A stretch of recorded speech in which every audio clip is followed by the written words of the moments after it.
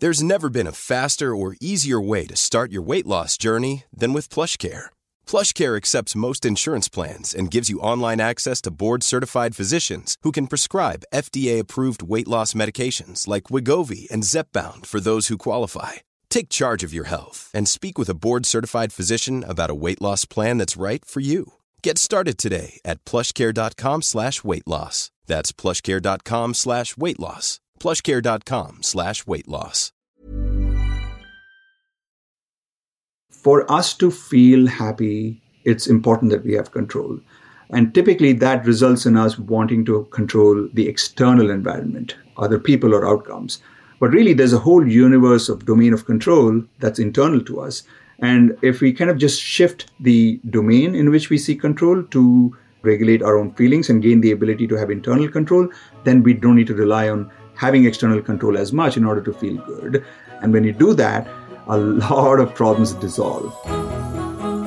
Welcome to Series 11 of the Not Perfect Podcast, a show that's here to share conversations with world-leading thinkers to help us grow, stretch our minds, thrive, and heal from within. I'm your host, Poppy Jamie, a best-selling author of Happy Not Perfect and entrepreneur. I've spent the last decade exploring how we can live better, support our mental health better, expand our consciousness, and feel full even when things feel turbulent. I hope you enjoy the show. On today's podcast, I have the brilliant best-selling author of If You're So Smart, Why Aren't You Happy? This book is a really juicy one and brings up a lot of food for thought I think will resonate with you greatly. So I'm looking forward to speaking with Raj Raghunathan today. Raj earned his PhD from the Stern School of Business at New York University and is currently employed as a professor of marketing at the McCombs School of Business, the University of Texas at Austin. Raj's work juxtaposes theories from psychology, behavioral science, decision theory, and marketing to document and explain interrelationships. I hope you enjoy this conversation as much as I enjoyed recording it.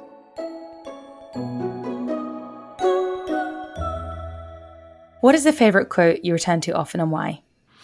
I actually have many favorite quotes, but the one that comes to mind right now is one by Dr. Seuss, of all people. And the quote is, "It's fun to have fun, but you have to know how."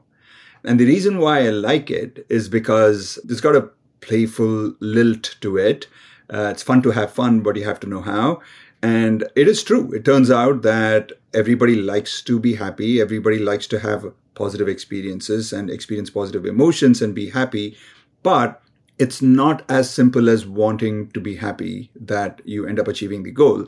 You actually have to be somewhat deliberative about it. And it does make sense to know the science behind what makes us happy and what doesn't, and do the things that make us happy more regularly and avoid the things that make us unhappy.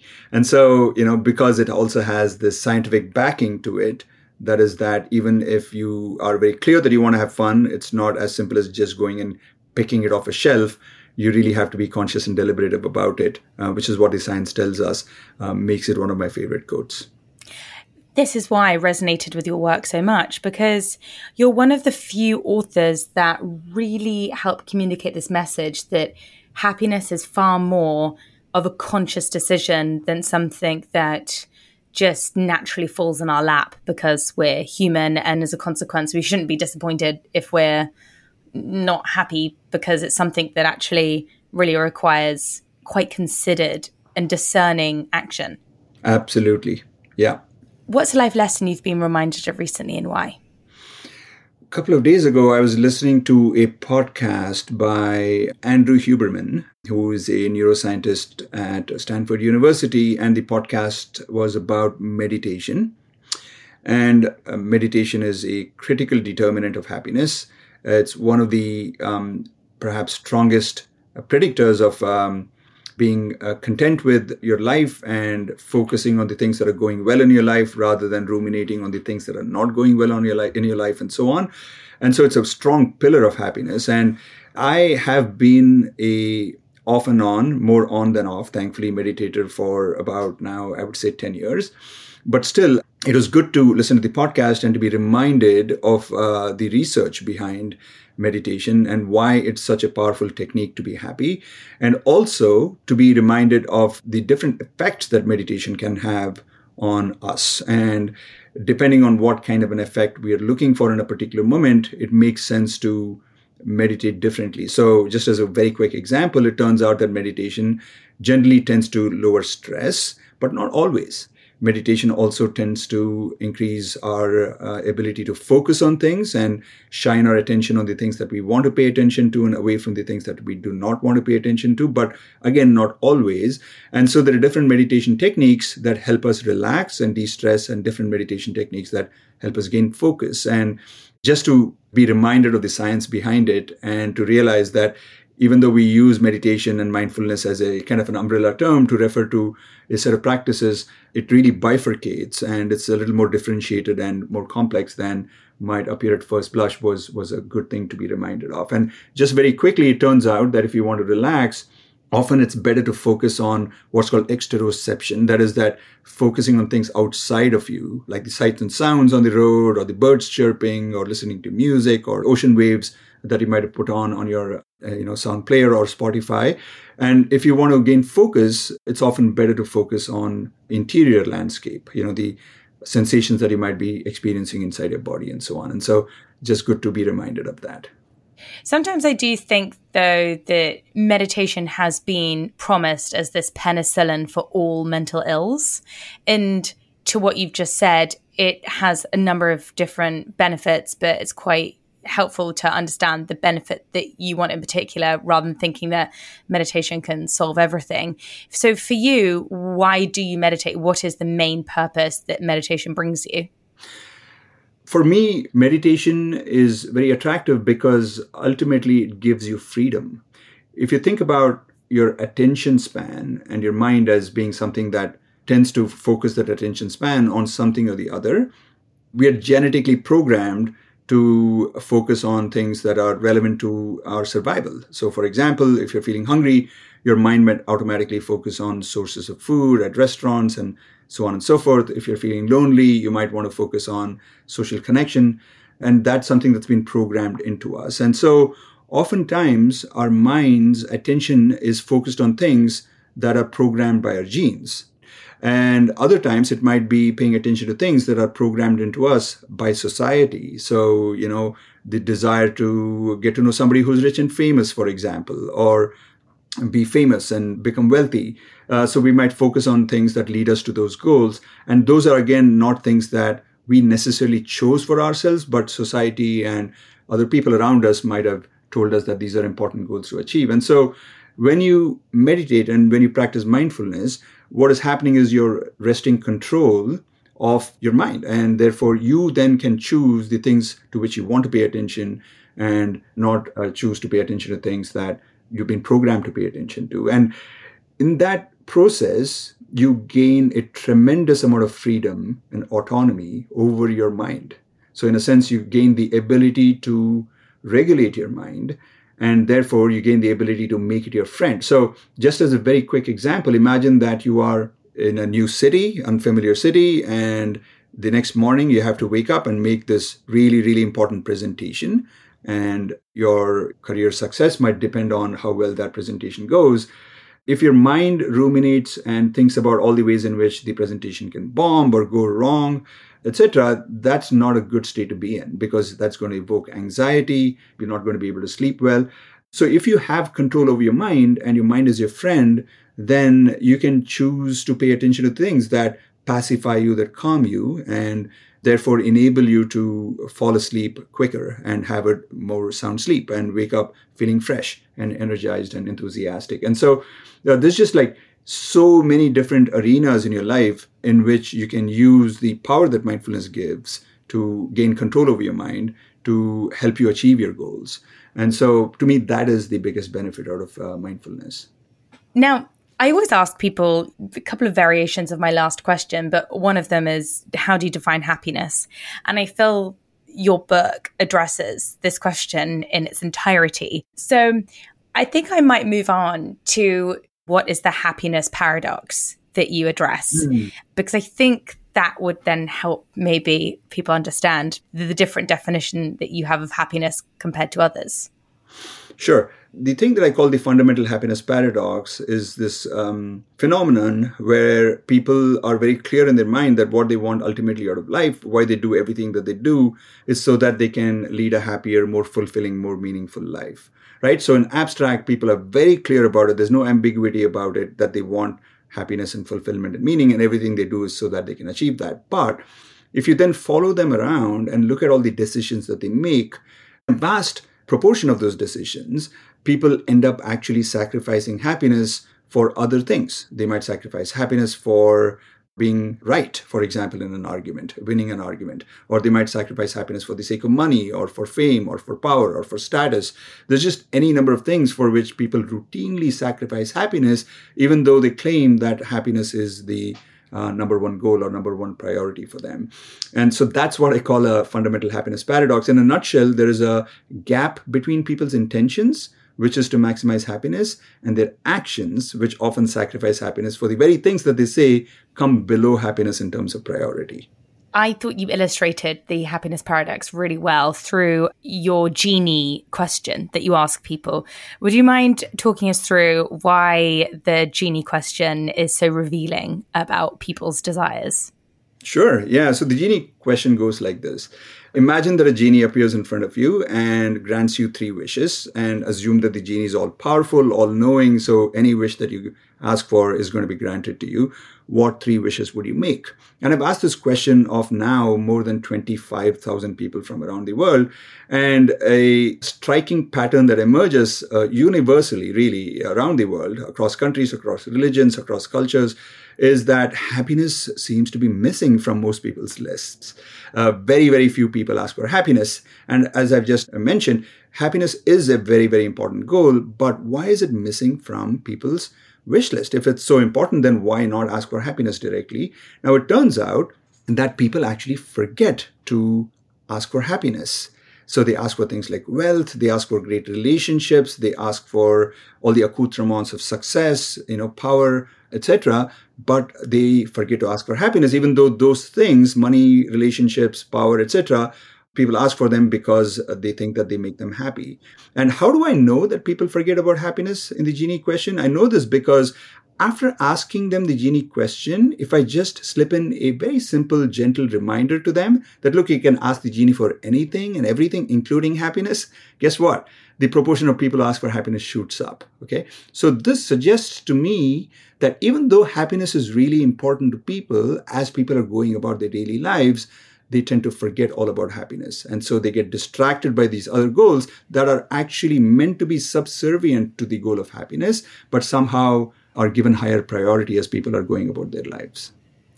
And when I was reading about this, I did the exercise myself. And before I realized that happiness actually wasn't on the list, I created an entirely different list. And it's interesting that this is just so universal. But one exploration I found really interesting, and I'd love to hear your thoughts on, is this human desire for superiority. And often people will ask the genie for, as you just said, power, money, which in many ways are mechanisms to feel a bit more superior. Why is this so common? And do you feel this is within all humans, or do you think this is humans who are more on the narcissistic scale are, more vulnerable to needing superiority, or is it a sign of great insecurity? What is your thought in the connection between the desire for superiority and happiness? Yeah, so it's very tempting for people to conclude that the desire for superiority is something that only the particularly narcissistic people among us have, or that this is a shallow desire or very egotistical desire and so on. I don't agree with that perspective. I do think that there is a justifiable reason for people to desire being superior to other people. It turns out that if you're superior, quote unquote superior, that is that you're wealthier or more powerful or stronger or higher in status or even like prettier, etc., those confer some advantages to you. So there are these famous set of studies called the Whitehall studies conducted in the United Kingdom, actually, which showed that people who are higher up in an organization tend to suffer lower levels of psychological stress and end up actually living longer. And there are some studies done by Robert Sapolsky with baboons. And this is not just with human beings. It turns out that in any kind of species that tends to be social and hierarchical, which human beings are, it is better to be superior than to be inferior. Now, having said that, it turns out that this advantage that being superior confers upon you in terms of stress levels and longevity and all that is only true in societies that value superiority. And this is where it gets a little bit confusing and actually interesting to me. So in other words, if you think of two societies, one which is like a pyramid structure in terms of the structure of the society, there's one person at the very top, like you can imagine a kingdom, a king, and then people below him or her and or queen and so on. And another society in which it's flat and everybody's kind of more or less equal. And really, depending on the task that a group of people want to achieve, somebody is elevated to be in the position of leadership because they are particularly skilled at that task. But when it comes to another task, somebody else is elevated. So it's a more equal society. Now, it turns out that all these advantages that I talked about of being superior really only apply to the former context where everything is kind of a hierarchical, pyramidal structure. But when it gets to be a flat culture, in that context, it turns out that being superior doesn't really confer any advantages to you. So back to your question, who's most likely to seek superiority? I think it's not got so much to do with individual characteristics. It's got more to do with the culture to which that person belongs. So if you pick a person from a hierarchical society, which in general, I don't think that it would be erroneous to equate a hierarchical society to a more capitalistic society, then being superior is something that people are going to seek a lot. That's the message that they get from society, that being superior confers all these advantages to you. But if you go to a more flat society, and again, here at the risk of, generalizing, I think that it would be fair to say that a more socialistic society would be more a flat society. There, being superior doesn't really confer a lot of advantages to you, and therefore people don't really seek it as much. And then how does that relate to happiness? I mean, is this then a direct link between, let's say, more socialistic countries, for example? Is this how you understand the reason why they may have higher rates of happiness? So the many reasons why I think in socialistic setups people are happier. I don't know if the fact that being superior doesn't really confer a lot of advantages to you is a reason for it. It could be, and it would be a interesting hypothesis to test. But there are certainly other contributing factors to why those societies tend to be happier. And I think the most kind of plausible hypothesis is that obviously you're likely to be less unhappy if all your basic needs are met or most of your basic needs are met. And in those kinds of setups, in those kinds of countries, most people's basic needs, meaning food, clothing, shelter, mode of transportation, medical attention, access to education, etc., are fulfilled. And so there's a lot of people who are not unhappy in those countries compared to countries like perhaps the United States, where there's lots of people for whom the access to basic needs is not a given. And so they're probably scoring themselves at 3, 4, 5 out of 10 on happiness. And there's very few people who are scoring themselves that low in those Scandinavian countries. And I think that that's a big reason for why those countries tend to be happier. This leads me into asking you, if you wouldn't mind, to share the fisherman story. I've heard it before, but I love it so much. And when I found it in your book, I just thought, great, this is an opportunity to have someone share it on the podcast. Sure, yeah. So I'm going to have to kind of paraphrase the story, but the story goes something like this. There's this guy who goes to visit this fishing village in Mexico. He's an American guy who works in Wall Street. And he's hanging out, and then he sees this fisherman next to him who's really happy, and he's got a nice, easy smile next to him, and he starts talking to him. And he discovers that this fisherman is actually a pretty smart guy, and he's able to kind of talk about things very intelligently and so on. This guy, this American guy, he eventually kind of decides that this guy might be a very good guy to have working in some Wall Street firm. And so he turns around to him and he says, have you ever considered moving out of Mexico and perhaps kind of working for a really successful organization that's going to pay you a lot, like an organization on the Wall Street, because I think that you would really be very successful there. And the fisherman turns around to the guy and says, why would I do that? And the guy says, so that you can earn a lot of money. And then he says, why would I want a lot of money? He says, so that you can then do anything you want in life. And the guy says, like what? Then he says that, well, you could kind of basically make so much money that it doesn't really matter to you anymore to do anything else in your life. You can just happily hang out, for instance, in this very fishing village, come back here and lead a retired life that's very relaxed. And every day in the morning to evening, all you can do is just fish and without a worry on your head. And the guy says, but I'm already there. And so why do I have to go through this, jumping through all these hoops and joining a Wall Street firm and making money and get stressed out and perhaps even kind of like change my personality into becoming a more narcissistic, self-centered person who is making money at the cost of other people's happiness and welfare, only to come back to do what I'm already doing. So the reason why I like the story a lot is because I think it really, in a very simple story form, illustrates that there is a difference between what might be called end goals and what might be called means goals. And end goals are things that we ultimately want out of our life. This is like leading a happy life and being chill and being with, your best friends and doing the things that you want to do that get you into these so-called flow states and so on and so forth. Those are end goals. Means goals are things like making money and, getting a degree and getting college educated and so on and so forth, so that you have a higher chance of achieving those end goals. And sometimes we get so distracted by those means goals that we confuse them for the end goals, right? Like this American guy in the story was doing, that he was so enamored by these means goals of making money and working for Wall Street and showing your smarts and being successful, that he forgot that the end goal is to chill and have a good life, which anyway the Mexican guy was having, right? And so if you have clarity on your end goals and you already have it, then you can forget about the means goals, is the idea.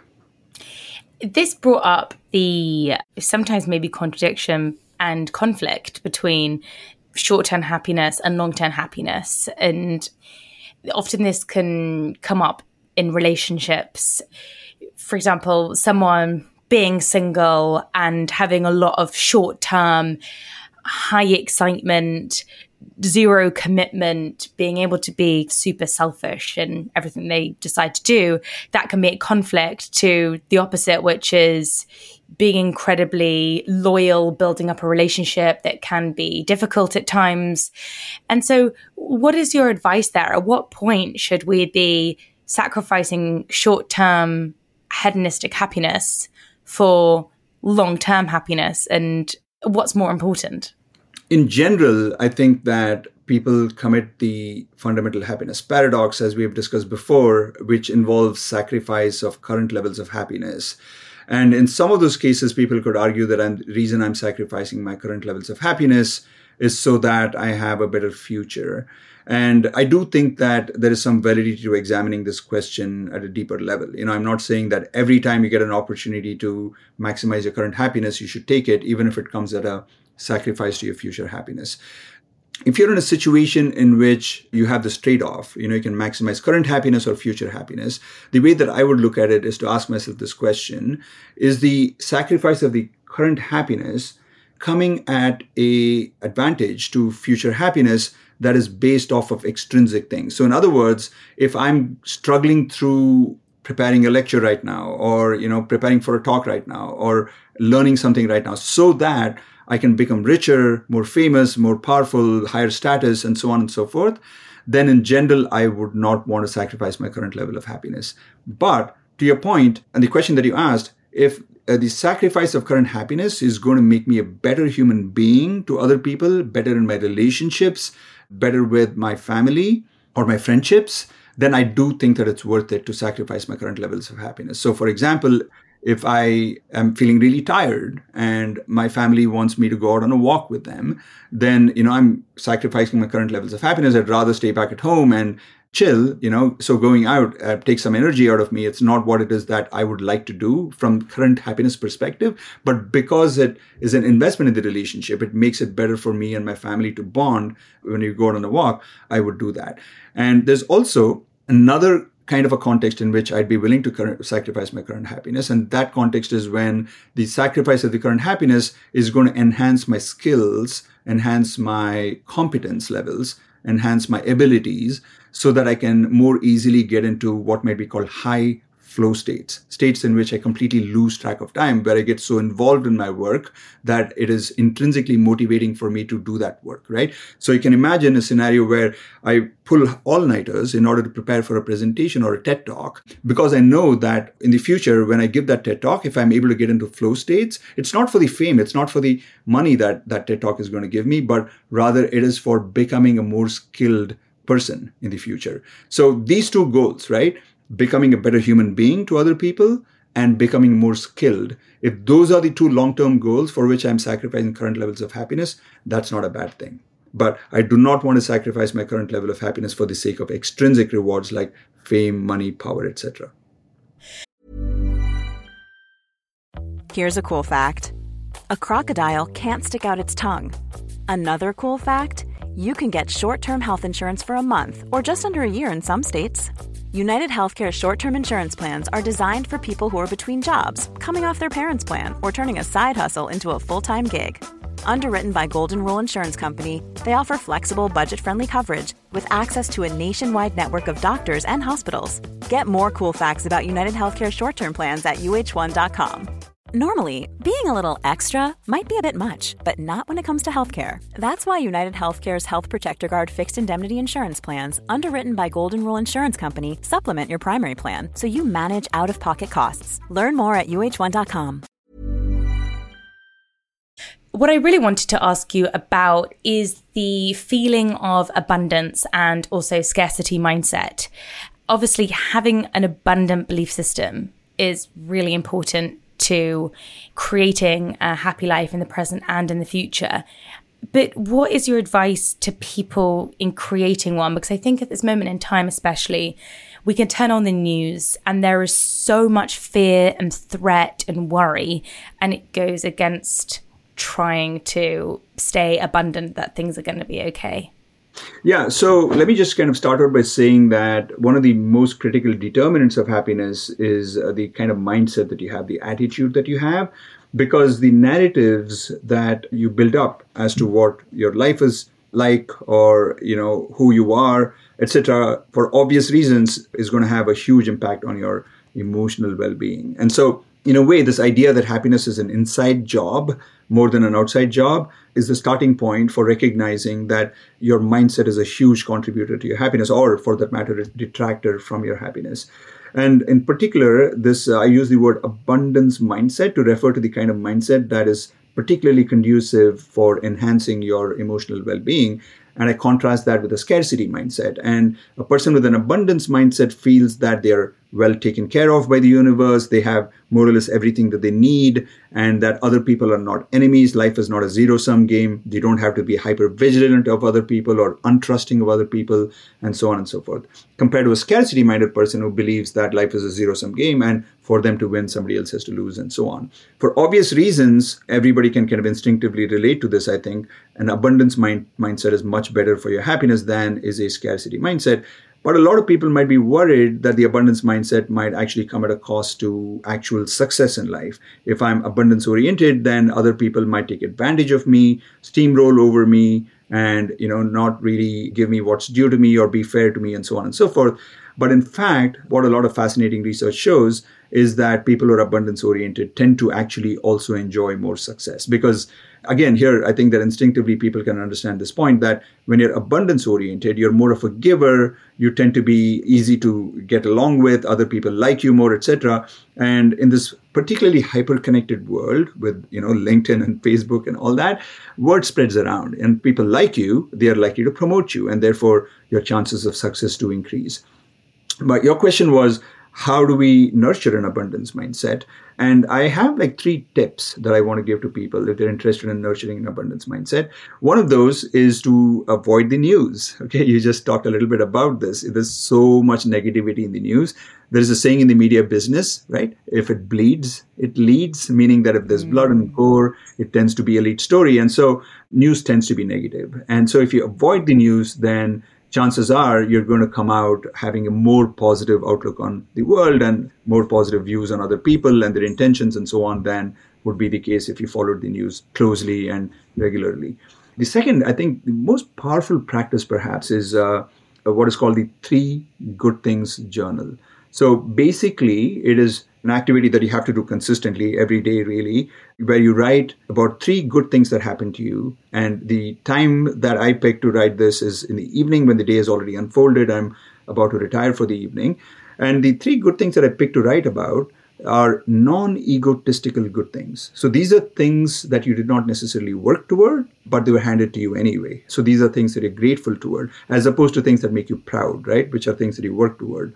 So it's important to focus on non-egotistical good things and things that you're grateful for, because what you want to walk away at the end of the day, every day, is that the universe is actually benign, that there are good things happening all around you. Granted, there are bad things that are happening too, but there's also good things happening. And this is important because, as a lot of psychologists have shown, we tend to suffer from something called negativity bias. That is, that we tend to focus more on negative things that are happening in our life. And if 2 things that are equal in terms of magnitude, one of them is positive, the other is negative, we tend to suffer deeper psychological scars from the negative events than we tend to kind of benefit from the positive events psychologically. And so noting things that you did not work for, but nevertheless were handed to you, is a good way in which you can mitigate the negativity bias so you become less negative in your outlook. And so that's the aim. And when you get to that point where you're no longer suffering as much from negativity bias, that is fertile ground for gaining a sense of abundance. So that's the second practice. And the third thing, very, very powerful, is to hang around with people who are abundance oriented. We're highly, highly, highly social as a species, as we all know. And there is such a thing as goal contagion. There's emotional contagion. And so other people's emotions rub off onto us, right? So there are some people who have this positive energy about them, who tend to be abundance oriented. Perhaps they work towards it, or they're naturally like that. And just hanging out with people like that tends to also nurture a sense of abundance in us. And here I would say that, if you can actually kind of look at the people who in your own family and friend circle who have lived a psychologically rich life, they tend to be older people, they tend to be abundance oriented because they're at a point now where they're like, you know what, I ran around like a headless chicken in a rat race and I've done so many things. Now I'm like, in the winter years of my life, and I'm looking back and I'm wondering, did I just kind of squander a lot of these beautiful moments in the quest for something that was egotistical, right? And now that I'm here, I feel like I'm reconciled with everything that happened in my life and I'm at peace. And I just want to enjoy what's left of my life. And they tend to adopt a more abundance-oriented mindset at that point in their life. And so just hanging out with the grandmothers and the grandfathers and people who have retired, often, not all of them, but often it tends to instill an abundance orientation in you. I love that reminder of just how important it is to spend time with people who have a mindset that is going to be helpful for us. Mm-hmm. Yeah. This brings me on to our need for control and how that relates to happiness, because it's often, again, this complete contradiction. Like, we think that the more we control our life, the happier we're going to be. And actually, that often is the complete opposite. So would love to hear your thoughts and reflections on this dynamic between control and happiness. Okay, yeah. So there's a lot of research showing that having some level of control over your life is super important for you to be happy. There's research on human beings, there's research on rats that showcase this. And so it's not a big surprise that we desire control. We want to have life on our terms. We want other people to behave like we think that they ought to behave. We want outcomes that we think are desirable to be handed to us. And when they are, then we are happy. And when they're not, then we're miserable, and so on and so forth. But it turns out that this desire for control is a bit of a double-edged sword. On the one hand, of course, it's completely understandable that people want it. But on the other hand, it can lead to a lot of negative outcomes, particularly when we seek control over other people. People don't like to be controlled. Just as we have a desire for things to work out like we want them to and not be controlled by other people have the same desire. And so it evokes something called psychological reactance in other people. And in one way or the other, what psychological reactance is a kind of attempt at revolting against being controlled. And now if the people that we try to control are kind of lower in power than us, then it's probably going to be psychological reactance that's exhibited in a passive aggressive fashion, right? They kind of like do things to irk us on the sides a little bit. But if they're actually equally powerful or more powerful, then they might even react violently to it. So it's not a very good recipe for being happy. Plus, it also turns out that life by nature is very uncertain. And so if you tether your happiness to things working out exactly like you want them to, you're probably setting yourself up more for misery than for happiness. And then the question is, what can we do if being in control is important, but seeking control leads to psychological reactance and life is not controllable and therefore you're going to be unhappy? If you desire control, what can you do? Well, there is a really kind of interesting answer to that puzzle. And the answer is to seek what I call internal control. And internal control is really control over our own mind, control over our own feelings, control over our own attitudes and behaviors. And when we have the power to control our own minds and feelings, and actually maybe even the word control is a bit of a misnomer here. It's more like the ability to regulate our feelings, to coax our mind to think the kinds of thoughts that we wanted to think, to come up with narratives that are more productive than counterproductive. When we have that ability of what I call internal control, then we don't need as much external control, it turns out. And it actually makes sense when you kind of like think through it. The reason we seek external control over other people or over outcomes is because something inside of us is unbalanced. We are feeling stressed out. We are feeling this sense of unease or discomfort. And in order to make ourselves feel good, we seek control over other people so that we feel reassured that life is working out like we want it to. And therefore, things are not as bad as they seem, as they might if you only focused on how you're feeling inside of you. So it's when we are not feeling good is that we are particularly likely to seek external control over other people and outcomes. But if you have internal control, then you have the ability to regulate your feelings inside of you. And so you have the ability to kind of correct for that discomfort or correct for that imbalance inside of you. You have that ability. And when you have that, you don't need that external control as much. It's not to say that if you have this internal control ability, you won't want to persuade other people or you won't have goals and visions for your team or be a good leader, etc. In fact, if anything, you're going to be a much better leader because other people can sense when you're coming at control from a sense of desperation and for making yourself feel good, and people are more likely to react negatively to that attempt. But if they know that you're coming from a place of equanimity where they suggest things to you to do, and if you don't do it, it doesn't really bother them that much, it doesn't shake them up, then actually you're more likely to be persuaded by them. You're more likely to consider them to be real leaders that are inspirational and worthy of following. So for us to feel happy, it's important that we have control. And typically that results in us wanting to control the external environment, other people or outcomes. But really there's a whole universe of domain of control that's internal to us. And if we kind of just shift the domain in which we seek control to regulate our own feelings and gain the ability to have internal control, then we don't need to rely on having external control as much in order to feel good. And that then solves the problem of control, that, we don't abdicate our control to the external environment and to the cooperation of the external environment. We retain the keys to our happiness in our own two hands because we have internal control. And when you do that, a lot of problems dissolve. Other people like you better. You're actually more likely to be a better leader. You obviously have the keys to your happiness in your own two hands more. So you're more likely to be emotionally more positive and equanimous and so on and so forth. I think that you are right. Like the word control can be confusing because I totally agree. Having greater control over our internal lives allows us to respond to situations in the way that's going to help our future self rather than being super reactive. But at the same time, I think people can take this to the extreme and think, okay, well, I need to control and suppress everything I'm feeling. And as we know, that can lead to greater discontentment and unhappiness because we're in denial about what we're going through. So how do you navigate this balance between being in control of our internal lives at the same time as being in acceptance of them? And what are the tools to do that? Let me start out with this question of, how do you gain the ability to control your emotions and your feelings? How do you gain this internal control? So the two broad categories of strategies here.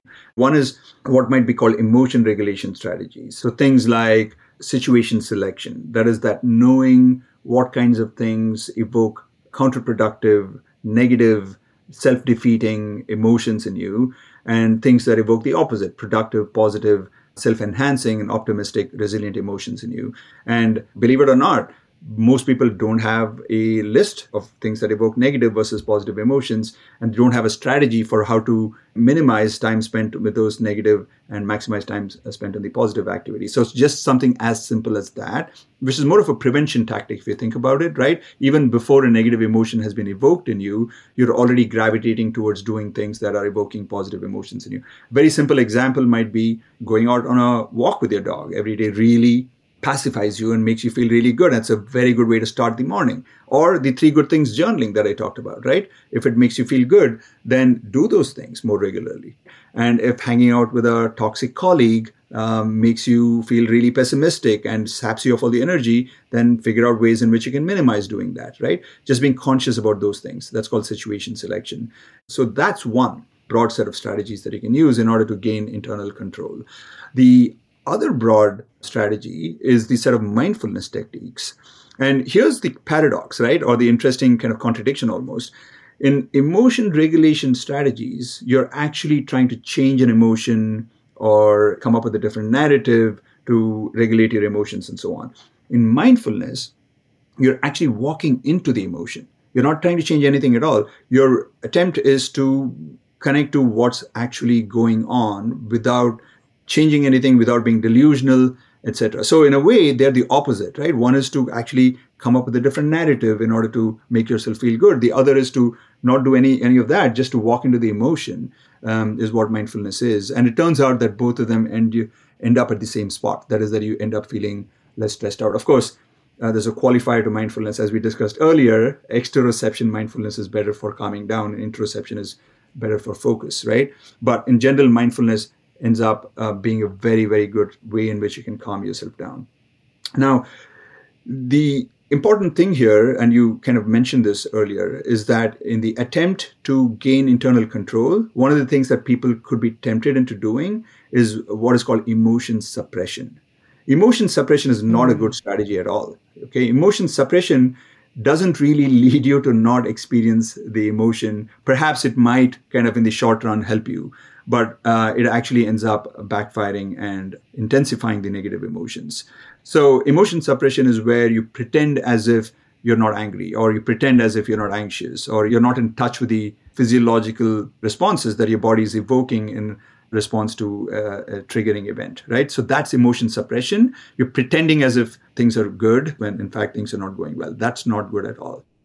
This brings me to a quote that I read right at the beginning of your book, and I would love to discuss that with you. And the quote went something like, "If you can dream but not make dreams your master."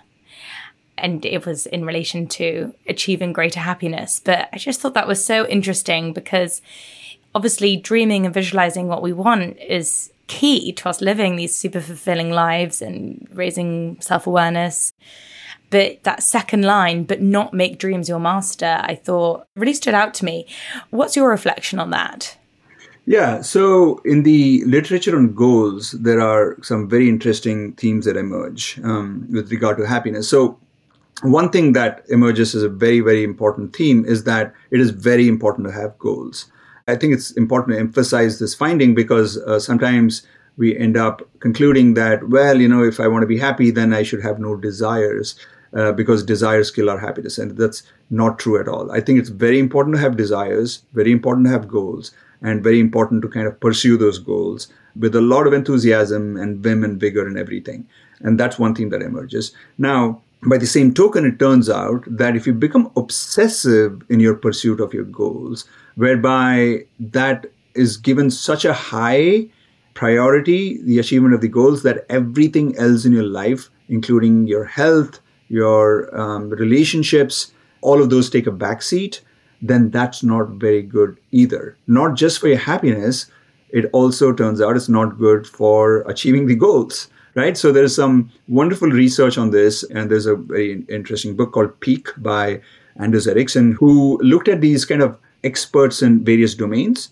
And he looked at the lifestyles that they had. And what he found was that, people who end up becoming masters of their domain, like, for example, at the Berlin Philharmonic, the master violinists, they did practice a lot, right? but they don't necessarily practice much more or any more than the people who end up not achieving as much, right?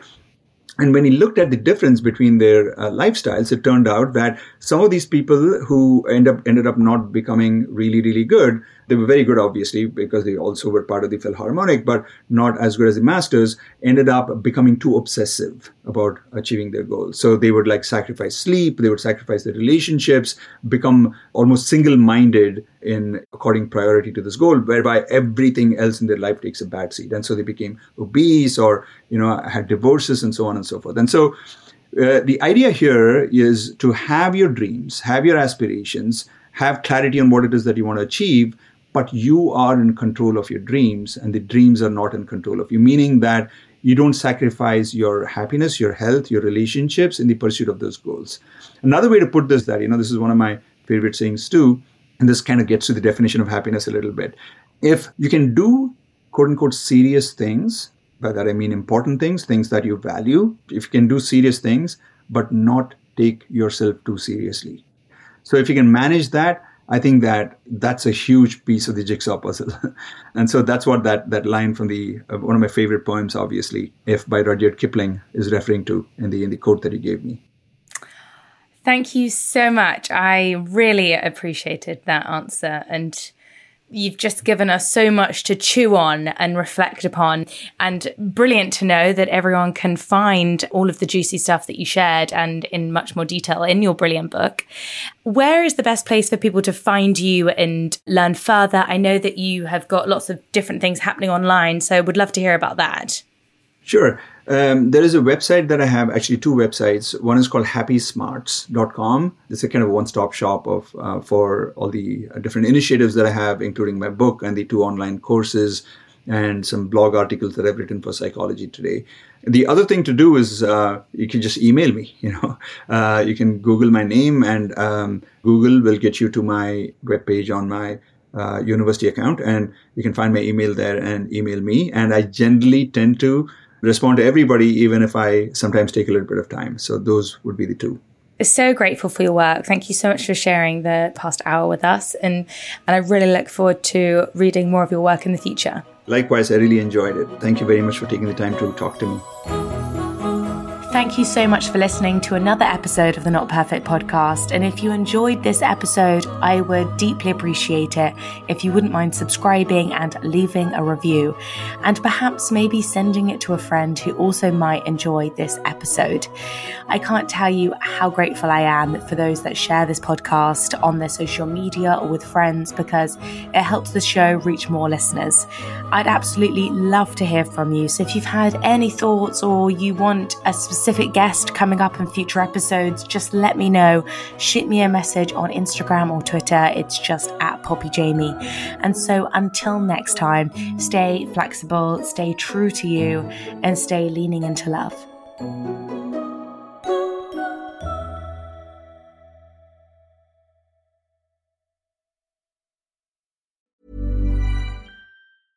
Normally, being a little extra might be a bit much, but not when it comes to healthcare. That's why United Healthcare's Health Protector Guard fixed indemnity insurance plans, underwritten by Golden Rule Insurance Company, supplement your primary plan so you manage out-of-pocket costs. Learn more at UH1.com.